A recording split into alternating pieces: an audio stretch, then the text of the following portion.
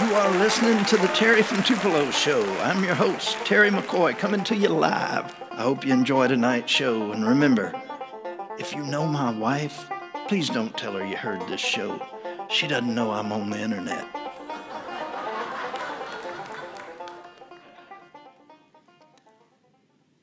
I have a confession to make. I have a political opinion. No, it's true. I really do. And if I'm not careful, I'll tell you what it is. In fact, a couple of years ago, we had an election in this country. Y'all remember that? Well, during that election, I posted some stuff on Facebook. I've been known to do that too. Well, Kelly, that's my wife, she came to me and said, "You're getting too political on Facebook." It hurt my feelings a little bit, but that's what wives do. You know that, guys. They're the human manifestation of our conscience. It's their wifely duty to get us back on the straight and narrow should we go astray. At least that's what they think. It says it right there in 1 Corinthians. Wives, keep your husbands straight. And believe me, there is not one wife in these southern United States that doesn't know that verse. Listen, they have it memorized. They meditate on it. They dwell on it when they get up in the morning and when they lay down at night. It's written on their foreheads and it is ever before them. That is the one verse they know. That verse is the bedrock doctrine upon which every Southern marriage is built. Now, no preacher has ever preached on that verse, and you'd be hard-pressed to find it in the Scripture. But they know it's there. They have Bible study groups at Panera Bread on Tuesday mornings where they go deep about that verse. Over a cup of chai tea latte and the spinach artichoke souffle.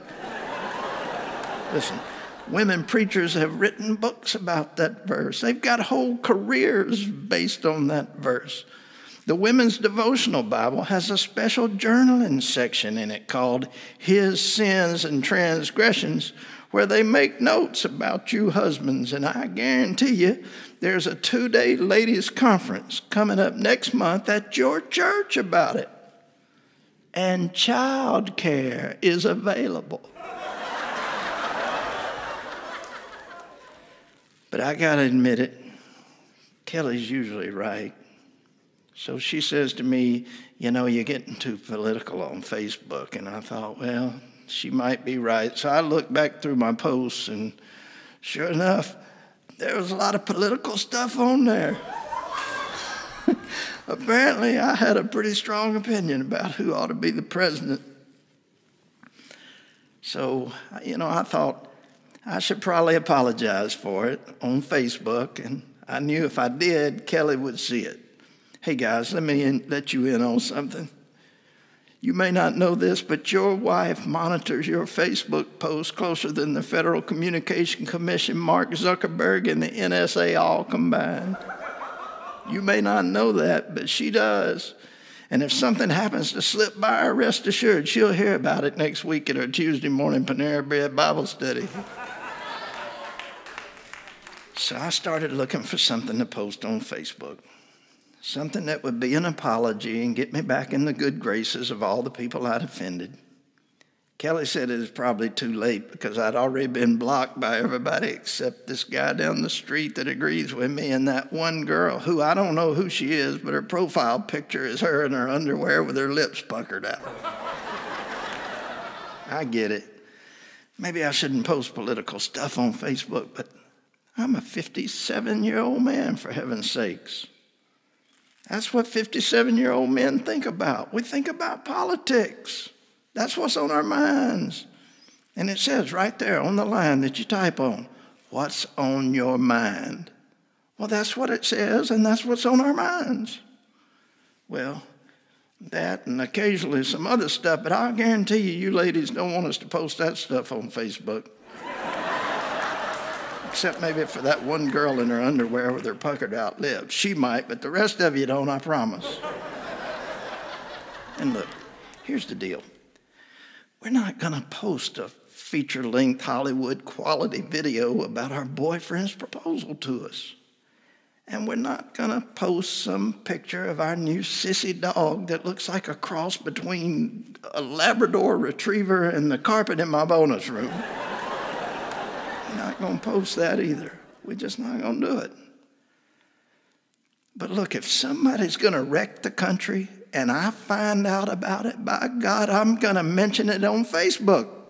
It's my civic duty.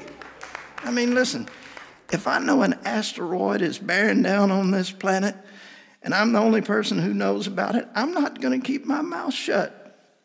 And frankly, you don't want me to, because if it crashes into the Gulf of Mexico and wipes out half the condos on Panama City Beach, your summer vacation is going to be ruined and you won't get your deposit back. So you ought to be glad that I'm willing to speak up. So anyway, I got on the internet and I started searching. I didn't know exactly what I'd post, but I thought I'd post something Facebook appropriate. Well, I searched for a few minutes and I finally found the perfect picture. A picture I thought would fit perfectly with all the other posts that are on Facebook, and one that Kelly would approve of. A picture I thought would resonate with all the folks who were mad at me about my political posts. A picture that would mend all the broken relationships I'd caused by my apparently inappropriate political posts. A picture that no human being could possibly disagree with on any level. So I found it, I copied this picture, and I pasted it right there in my post. And then, with all the brokenness of spirit and heartfelt contrition, I swallowed real hard and I humbly typed on my keyboard, "Dear Facebook friends, Kelly says I've been too political on Facebook. She's right. I'm wrong. Please forgive me." And here's a picture of a ripping kitty cat.